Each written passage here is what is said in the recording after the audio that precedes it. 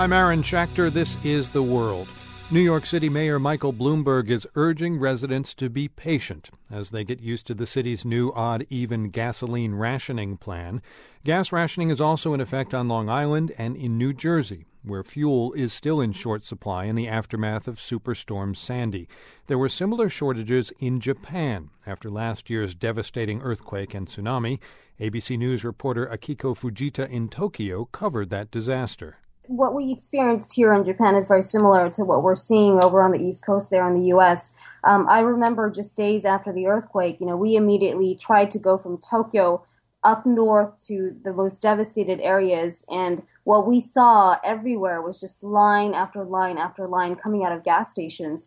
The priority was given to rescue crews, who obviously had to go out and clean up the debris, search for bodies. That's where all the gas went initially. And so people who were trying to get food and trying to evacuate, for example, near the Fukushima nuclear plant, they had to line up for hours and hours just to get, really just 5 gallons of gas even. And were they trying to run generators? Were they trying to get gas for their cars to get out? They did run generators, but when you're talking about hundreds of thousands of people who were displaced, trying to get to shelters, trying to get to, get food, this was really a situation, at least for me, we would line up for an hour and get to the front of the line only to find out that they had run out of gas. So you would line up again at another gas station, essentially just begging anybody to give us gas so we can just keep going.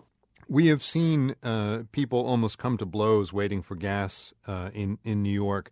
Did you see anything like that in Japan in the aftermath of the earthquake and tsunami? Well, one of the things that really struck me is just how patient the Japanese were during really what was the worst natural disaster in Japan's history.